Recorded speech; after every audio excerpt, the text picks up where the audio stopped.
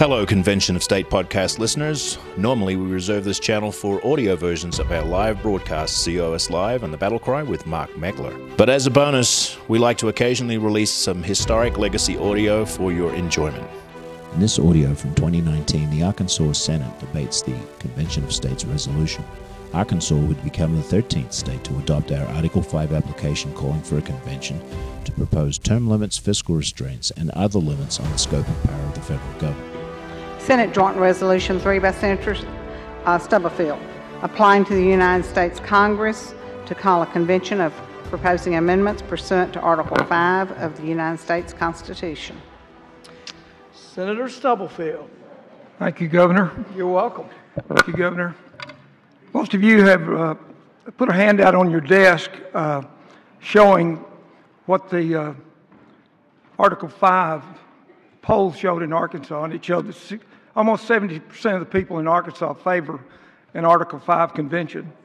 You know, when I woke up this morning, I thought about something that happened, and Senator Bonds brought something up about President Clinton the other day in the committee meeting, and I thought about, I remember in 1999 when President Clinton's Secretary of Labor, Robert Reich, he came out one morning and he wrote an op-ed, and in that op-ed, he said this, he said, there's no need for the American people to worry about the interruption of the work of Congress because of the impeachment proceedings, because everyone knows that the Federal Reserve controls the monetary system, the economic system, and they also know that the IMF controls foreign policy, and they also know that the President of the United States has the power to declare war.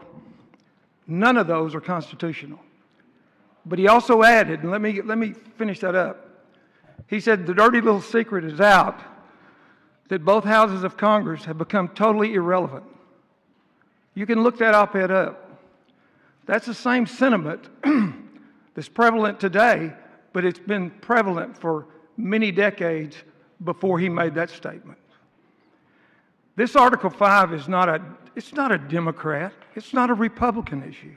This is an American issue. Ladies and gentlemen, let me tell you something. We are faced with a debt. In fact, some of you may have got the email yesterday from the CBO, the Congressional Budget Office, and the Government Accountability Office. In that email it said we are in uncharted waters.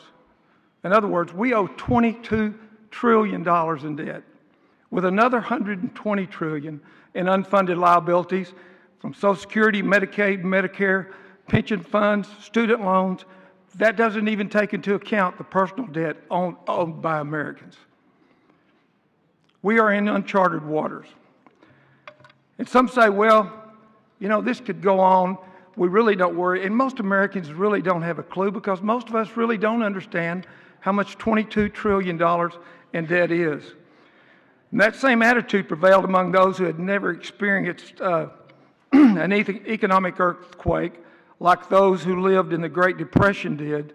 My mother and dad, many of your moms and dads, and certainly our grandparents who lived through the Great Depression. And they realized that the Great Depression didn't just happen overnight. In fact, it was a culmination of more than 2 decades of economic abuse. The promise of prosperity built on debt had tempted a lot of normally conservative Americans to risk all that they owned. And guess what? They lost. And now we have 85 years of economic abuse with no sight and end. No end in sight. What do you think? Does anybody in this chamber today really believe that Congress is going to wake up in the morning all of a sudden and say, we've got to cut our spending? Do you really believe that? Do you really believe that anything is going to change in Washington, D.C.? Senator Flowers was talking this morning to City County Local, and I've worked with most of you for 6 years, some of you 8 years. And there's one thing about state legislatures that I have become aware of. We may not agree on a lot of different things, whether we're Republicans or Democrats, But most of the time we agree on how to, we don't agree on how to get there, but we agree on most things. We just don't agree on the avenue of how to get to that place. But we get along and we work together. We even like each other, Senator Cheatham. That's not so in Washington, D.C. Let me tell you something. They give these speeches in Washington, D.C. and talk about the interest of the American people. You know what it's really about in Washington, D.C.? It's about maintaining power. It's about buying committee chairmanships and buying leadership positions for millions of dollars. You don't have to watch the news very long to realize that Washington, D.C. cares very little about the American people. Now, I will agree, there are a few up there. There are some good people in Washington, D.C. who have fought hard, but they are basically pushed aside because they don't go along with the flow. You know that as well as I know that. Congress has known this all along. They've known the kind of financial condition this country's in and what we're facing economically. They know this, and they know it's not sustainable. Senator Ingram and I talked about this a couple of months ago. We agree. The economic path we're on is not sustainable. We cannot continue to owe this kind of money. Just yesterday, the CBO said in 8 years, on the current path, we'll owe $30 trillion. $30 trillion. Now, most of you understand how government, the budget process works in Washington. Mandatory spending, discretionary spending. Back in the 60s, mandatory spending, the social programs, made up 35% of the budget. The discretionary spending, the military, education, infrastructure, that made up 75% of the budget. And we all know that today, those have flipped. They're just the opposite. And with $22 trillion in debt, in 5 years, just the interest, if there's no increase in interest. And by the way, 10 years ago, the bid to cover ratio on our U.S. debt, Senator Hickey, we talked about this, 3.8. Today it's 1.8. If it drops to 1.1, we can no longer borrow any money. Now, what do you think happens then? We have a Congress that's known this all along, and yet they refuse to address the problem. And yet, why should they? There's no incentive to, as long as they can keep getting reelected and maintain power in Washington. You and I have witnessed the greatest generational theft in this country's history. You and I, some of us that are older, may not experience it, but I can assure you, your children and your grandchildren and their children will experience it. Washington, their consensus is it's better to sink the nation with debt than to rock the boat to reform. We have surrendered control of our finances to a group of people that are so ignorant in basic economics, they don't even know how to run the country. Most of us grew up, our mom and dad, I run a business. My dad told me when I was a boy, you cannot continue to spend more than you take in. We all operate under that. That is a very simple economic fact. You cannot continue to spend more than you take. Why don't they do that in Washington? Our state does it. Most other states do it. Not true in D.C. 65% of all state budgets are controlled by Washington. We have nothing to say about it. 65% of all state budgets are controlled by Washington. And yet they continue to pass laws restricting the rights and freedoms of the majority of Americans while they exempt themselves in the process. I doubt many of you know, and I can assure you that most voters don't know, that Congress has exempted itself from civil rights, from anti-discriminatory laws. They've even exempted themselves from our retirement program, our school system, and even the normal daycare systems. They don't follow under the same guidelines that we do. I'm going to read to you something and see if you recognize these words. We know through painful experience that freedom is never voluntarily given by the oppressor. It must be demanded by the oppressed. You know who said that? You know who said it, Senator Chesterfield? Dr. Martin Luther King said that. You know who he said it to? He was speaking to those who criticized his civil rights protest. They wanted him to wait for a better time for his movement to fight for racial equality in the United States. They argued that one day the culture would accept equal rights of African Americans. But Martin Luther King knew that wait almost always meant never.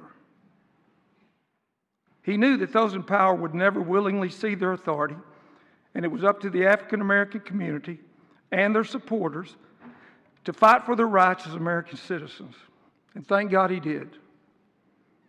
Well, that same principle that Martin Luther King believed in is the same principle that the vast majority of Americans believe in today. That the overreach and the abuse that's been perpetuated by the federal government will never end until we, the people, demand our freedom. There's only one way to do that, and it was provided for us in the Constitution. It's called Article 5, and it was the second clause in Article 5. 2 days before the Constitutional Convention ended, just 2 days, a guy by the name of Colonel George Mason stood up and he said, "Gentlemen, we've made a mistake. We have given Congress the ability to propose amendments, but we haven't given that same power to the people." And then he asked this question: do you believe that any government that becomes tyrannical would even propose amendments to restrain its own tyranny?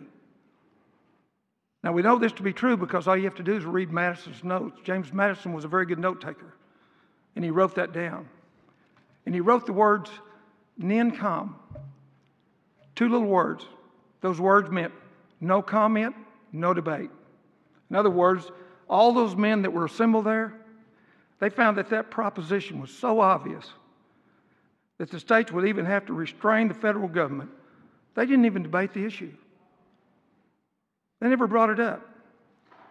And so they unanimously adopted the second clause of Article 5, giving the people, and by the way, if I remember correctly, in the Constitution it says that the powers delegated to the federal government were to be few and defined.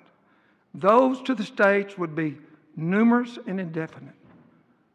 You know what's happened? We have drifted so far from the original intent of the Founding Fathers, from the moorings of our Constitution, that we have flipped roles. Now the states have no power. The federal government has all the power. They merely use us as regional agencies to funnel our own tax dollars back to us through individual mandates, sometimes through unfunded mandates. And if you think that's going to get better, we can't even represent the people in our own state the way we want to represent them for fear of breaking a federal regulation or a federal rule.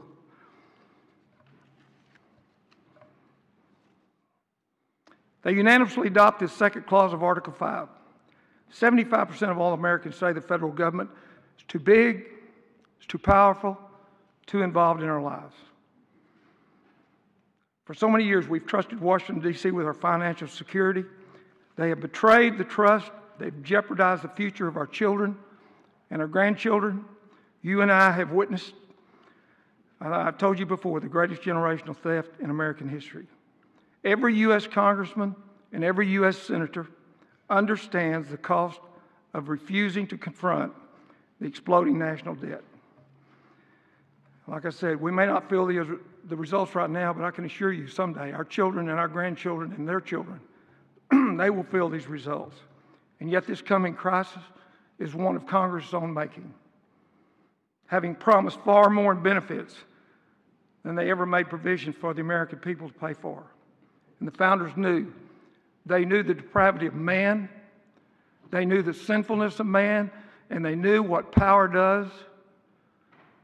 It's very addictive.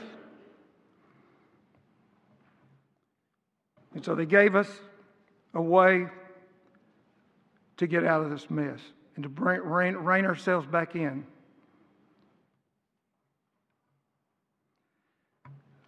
Let me conclude by saying this. Our founding fathers, I believe, were men of faith. They had to be.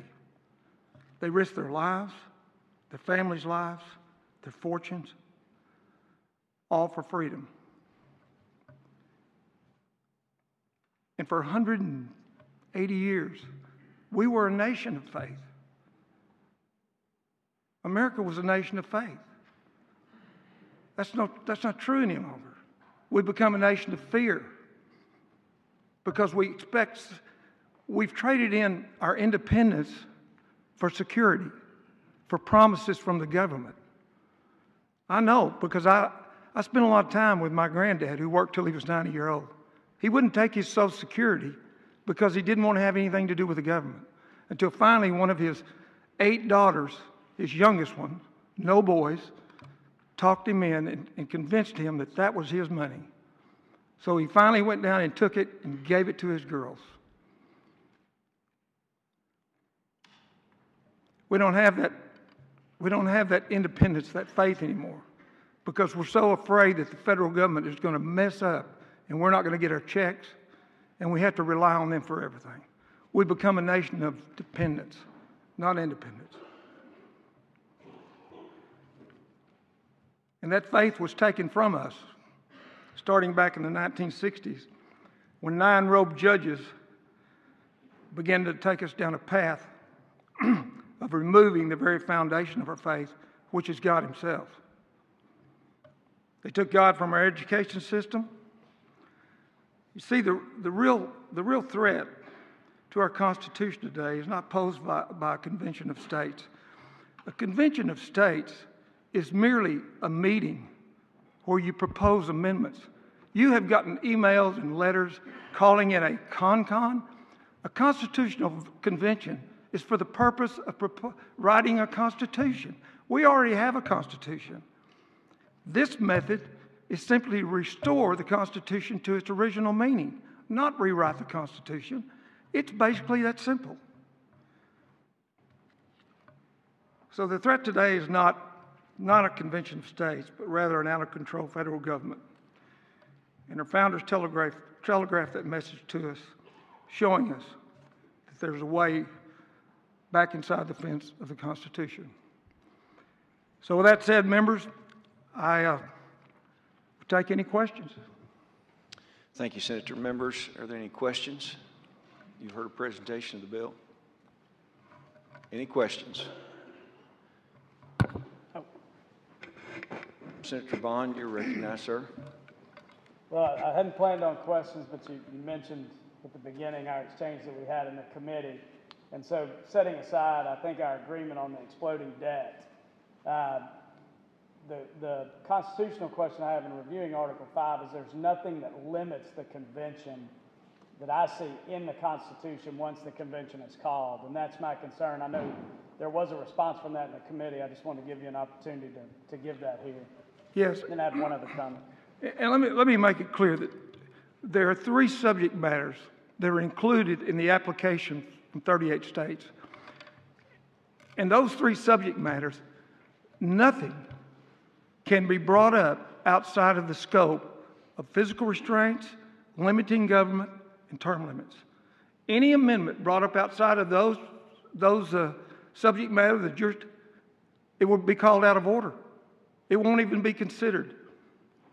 They have to aggregate. The 34 state and I know a little bit about aggregating because I'm a farmer. When you dump a load of gravel and you run over it and it becomes flat, those gravel aggregate. And it's the same way with these applications. They have to line up with these 3 subjects. If not, anything brought up outside the scope of these 3 subjects will not even be considered. In fact, that delegate, thanks to your amendment, but it would happen anyway, Senator Hickey, could be brought home and in Indiana even charged with a felony.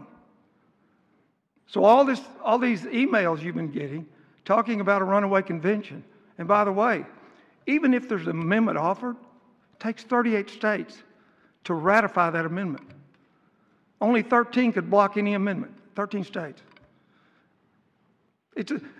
The founders, someone said, why has this never happened? I'll tell you why it's never happened. It is a very difficult process. And the founders set a very high bar because they did not want the Constitution amended all the time. It's a very high bar. Things have to get really bad, which they are. Well, and just to follow up on that, I think that's where we have a legitimate disagreement. I don't see in the Constitution where it can be limited. Folks on your side, you see that it can. So I just wanted to point that out. Well, Senator Bond, I would say that my example of Robert Reich, those are not in the Constitution either. We fought 3 wars. We fought Vietnam, Korea, and Iraq without Congress authorizing war. Under the Constitution, only Congress can authorize war. And yet we fought 3 with not even was the Constitution amended to allow that to happen. So we've been outside. We have circumvented and ignored the Constitution for many, many years. Right. Well, and I hesitate to go further, but you had, with regards to what I mentioned with regards to Bill Clinton was the last president to run a balanced budget at the federal level was a guy from Arkansas. We were agreeing that since 2015, 2016, we're up 77% on our deficit. That was where we were agreeing, the exploding deficit, which is a problem that's nonpartisan. Right. I'm close. Is there anyone that would like to speak? Anyone that would like to speak for or against the bill? Senator Chesterfield, you're recognized to speak against the bill. Thank you, Mr. Chair, ladies and gentlemen of the Senate. One of those 3 things troubles me greatly. That's limiting government. What does that mean? For me, it meant throughout history that I would be limited in those opportunities that were granted to me or that were denied to me because of my race or my ethnicity. I am concerned about having a constitutional convention for the first time since 1787.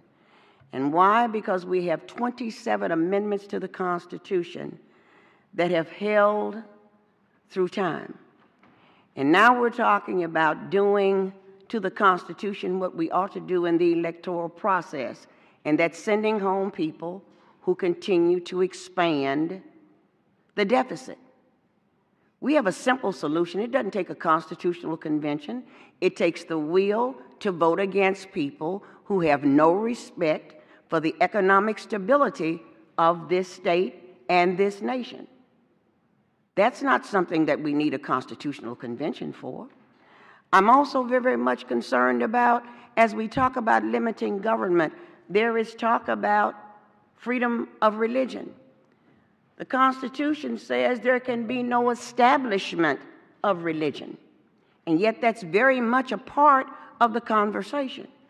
And if we go down that road, what happens to the plethora of individuals who have religions other than our own? I'm concerned also about who will represent each of the states as we talk about this constitutional convention. When we had the Constitutional Convention of 1787, there were but what? 13 states. All of the individuals who put this together were white, and they were male, and they were moneyed. Will we again put together a convention that is white and male and moneyed? Or how will we do, or what will we do about making sure that this constitutional convention reflects the diversity that really is America? What will we do about the 13th, the 14th, and the 15th Amendment, which many people claim was legislative overreach when they were added to the Constitution? They're very near and dear to me. There is still one of the things that the President of the United States said he wanted was to look at the 14th Amendment. And that 14th Amendment is what gave me citizenship rights. And so I am concerned because it is very difficult. It is very difficult to change the Constitution, and it's difficult for a reason. Because it has held for this country over the years. Only 27 times has it been changed. There have been 33 proposed amendments. Only 27 have been accepted. The first 10 of which are the Bill of Rights about which I care so much. And I fear that as we go down this road willy-nilly, that we are putting together a convention that may not look like me, may not care about me, may not recognize the diversity that is America, unlike the lack of diversity during that time. And in spite of that lack of diversity, those individuals put together a document that has lasted through time and has ultimately made me a citizen in this country. I would say leave things alone. Thank you, Senator. Any questions for Senator Chesterfield? Seeing none, is there someone that would like to speak for the bill? Senator Johnson, recognized to speak for the bill.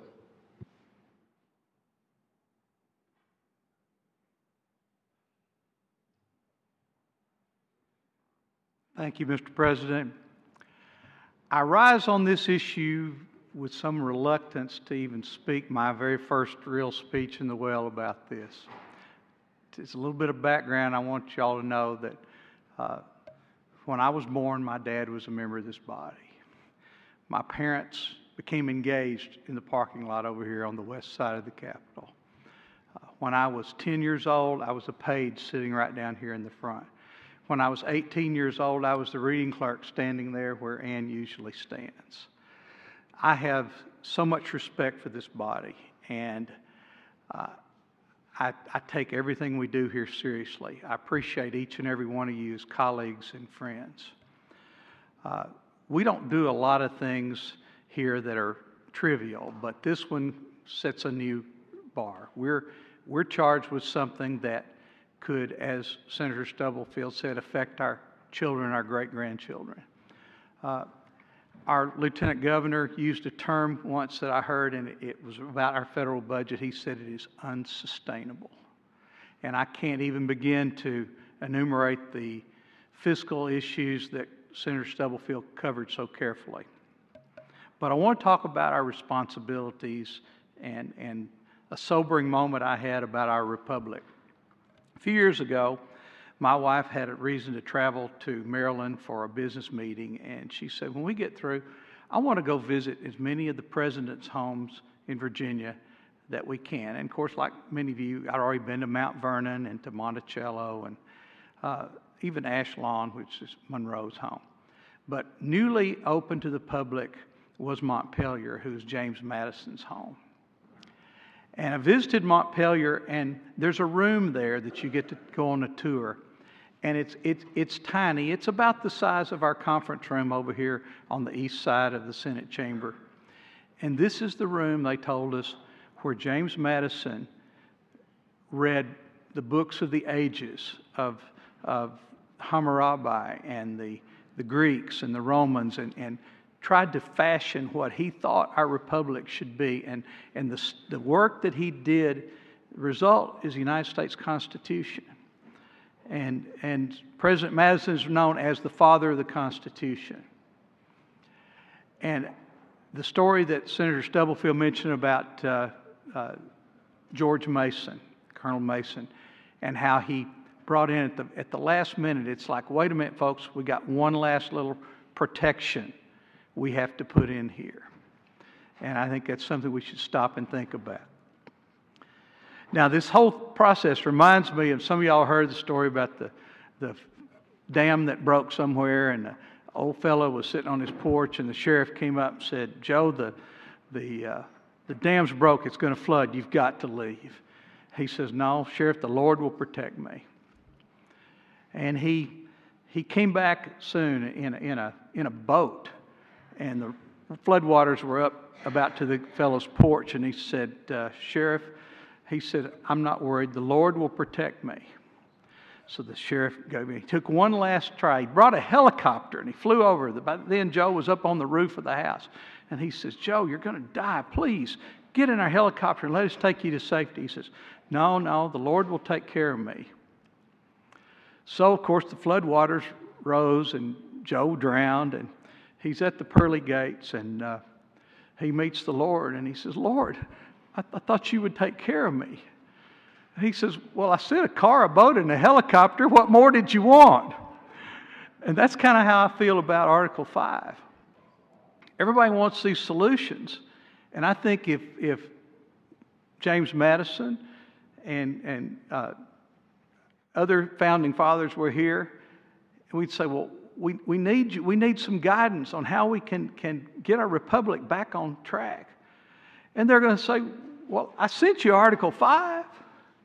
Here it is. We haven't used it. And the reason we haven't used it, I think, is that when things got to be critical mass in our society, I think in my own case, some of you, my generation, you remember that there was a saying, if you're old enough to fight, you're old enough to die in Vietnam, you're old enough to vote. And that's when we got the 18-year-old vote. And there was some rumblings about a convention of states at that time. Congress got in gear and got it passed. Sometimes we have to initiate things. We have to knock things off dead center. But remember, that Article 5 is not a dead letter. It was put in the Constitution for a reason by some very brilliant people. I believe divinely ordained people. I believe that truly they did the Lord's work when they came up with that. And that's why, while we're one of the youngest nations in the world, we are the oldest constitutional republic. So I urge your support of this resolution and us move forward to one more step toward making things better in America. Thank you, Mr. President. All right. I'll take questions for any. Any questions for Senator Johnson? Seeing none, I do have, I had a hand up over here. Do you want to speak for or against the bill, sir? For the bill. Recognized to speak against the bill, Senator Elliott.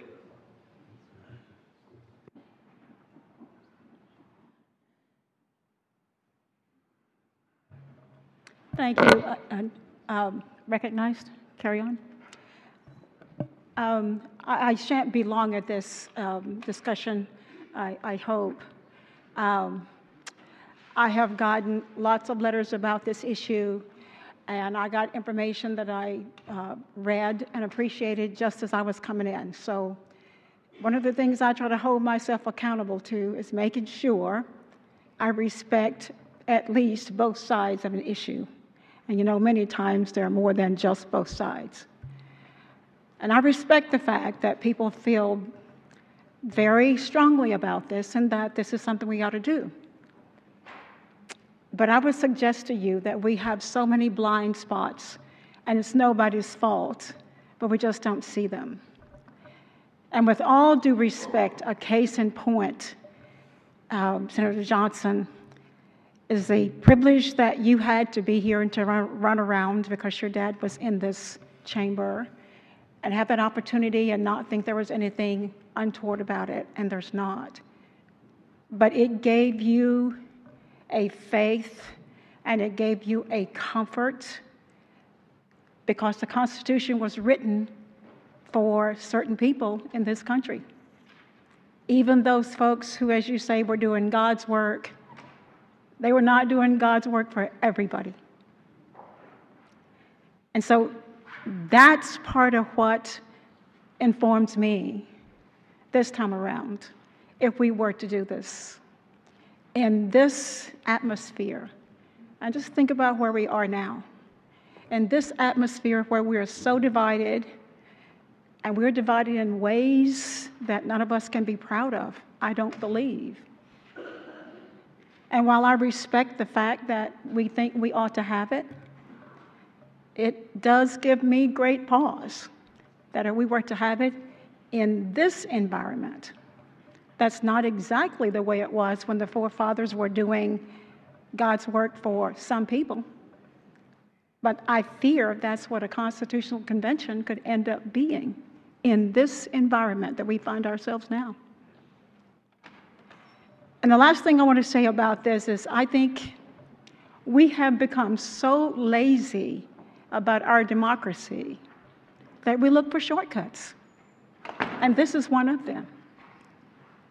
If the people in Washington are not doing what we want them to do, why in the world do we keep sending them back? To me, that's just lazy democracy. Just like term limits. That's just lazy democracy. So if we want to change it, we have a channel for changing it. Rather than asking us to have a convention, why don't we get serious about doing what we need to do to elect the people who would be responsible? They go to Washington, they are not responsible.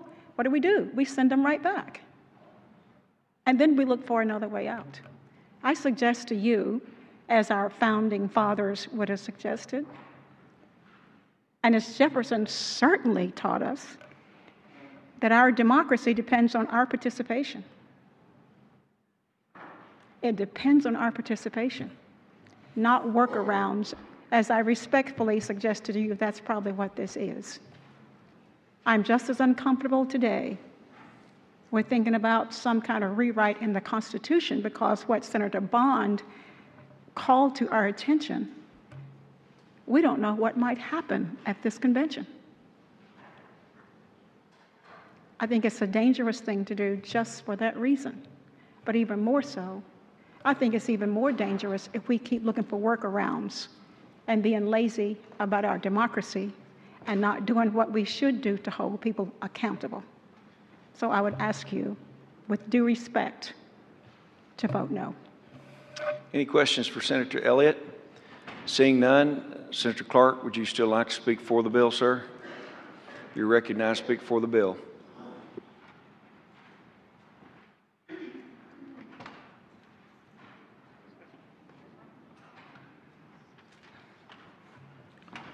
Three quotes. The only thing to fear is fear itself. Insanity. Doing the same thing over and over again and expecting different results. That's what we're doing currently with the federal government and our budget. And most importantly is this one. When the people find that they can vote themselves money, that will herald the end of the republic. Benjamin Franklin. The people have discovered that they can vote themselves money. Our Constitution, one of the reasons it's so great, is that we didn't set up a democracy, we set up a republic. A democracy, any group of us that has a majority can vote to do anything. But because of the Constitution and the Bill of Rights, you can't keep me from practicing my religion if it's all of you against me.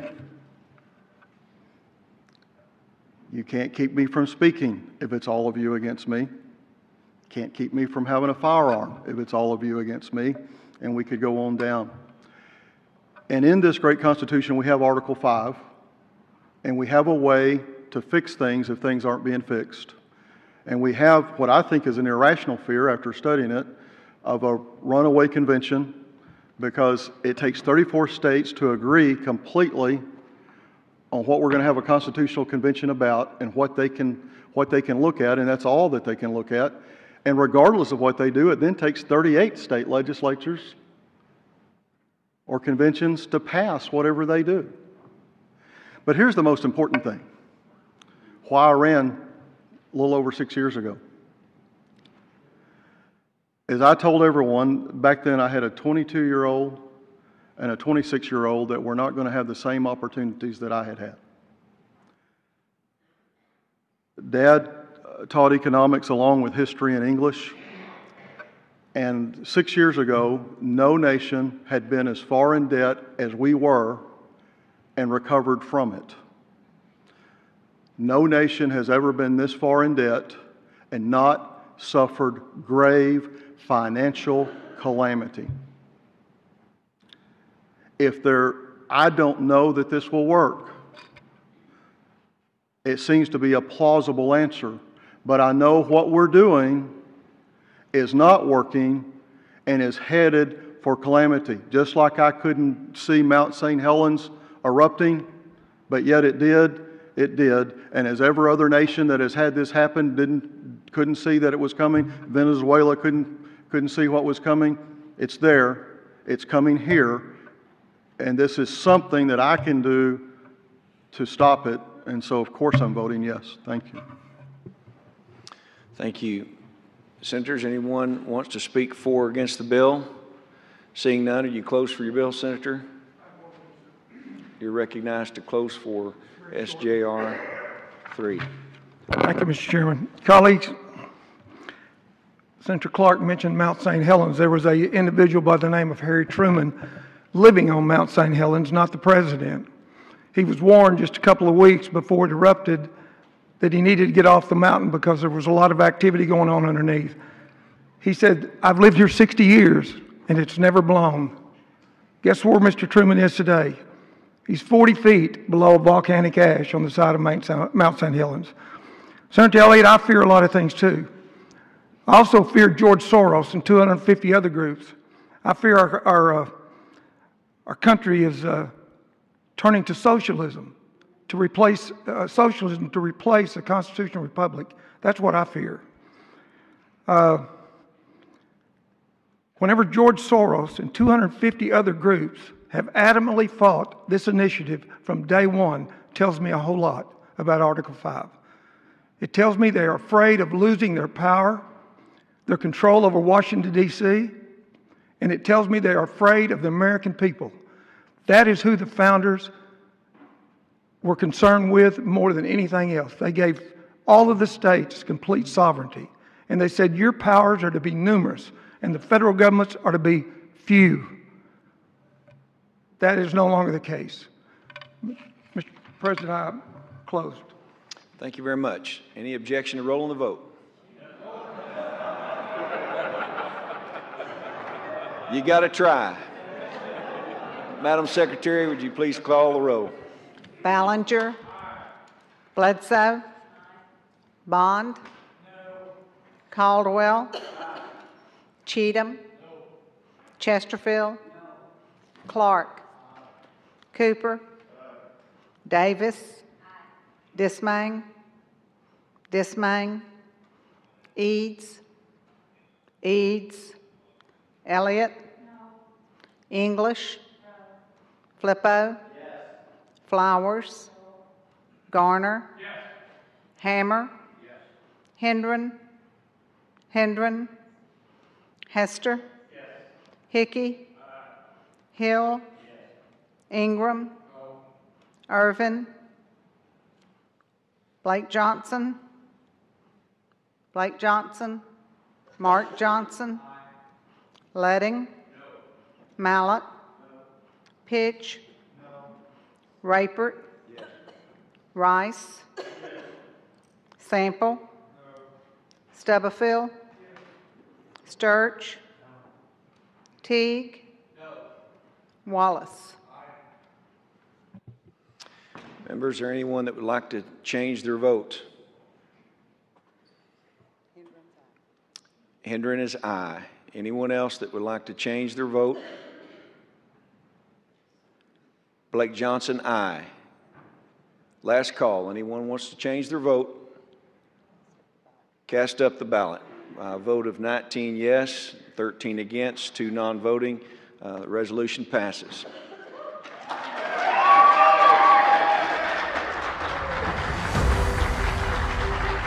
Check out more content at conventionofstates.com/pod. Thank you for listening.